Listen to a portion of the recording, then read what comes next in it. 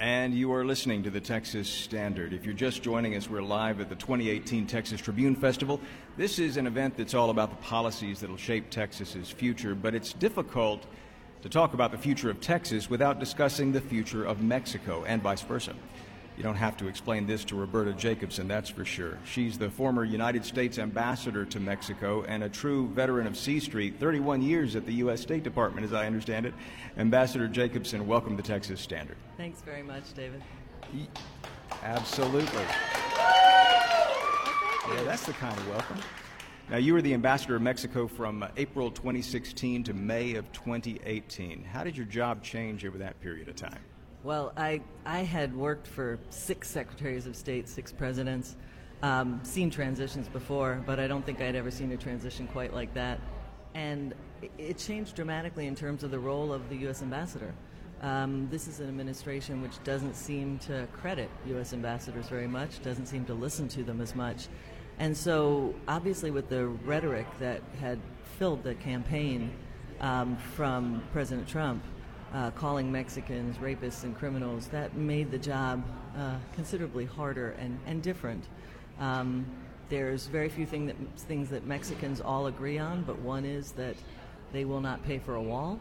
And I think Texans understand better than anybody the way that issue is fraught. May I ask, why did you decide to leave? You know, you get to a point in your career, you hope for most of your career, including my time as ambassador in the beginning of the Trump administration, to have some impact, to have some influence. And you stay because you hope that despite policies that may not be to your liking, which has happened to me over my career, you're going to have some influence. You're going to be able to communicate with the White House, with the State Department, with secretaries. We had many secretaries come visit. And I got to a point where I both disagreed with the policies, but I also felt that I wasn't having the influence I could have. And you do the cost-benefit analysis of could you have more influence outside than in? Right. Well, Andres Manuel López Obrador, AMLO they call him in Mexico, he'll become the president of Mexico on December 1st. From a diplomatic perspective, what are the first steps you think the U.S.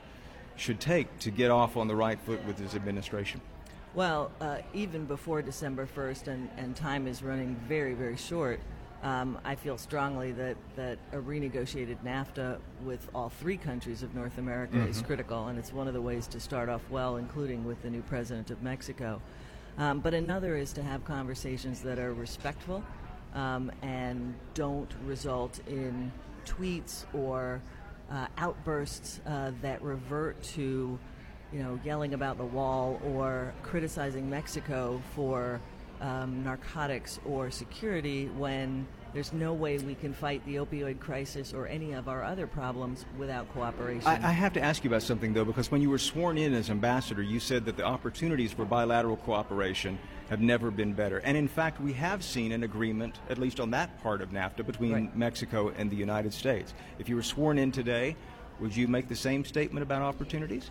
It's a great question, and I think that I would still see the opportunities as enormous, maybe not better than ever. I think the opportunities were better when we were moving ahead with TPP, which I think was the updated NAFTA. I think the opportunities were better when we weren't calling each other's names.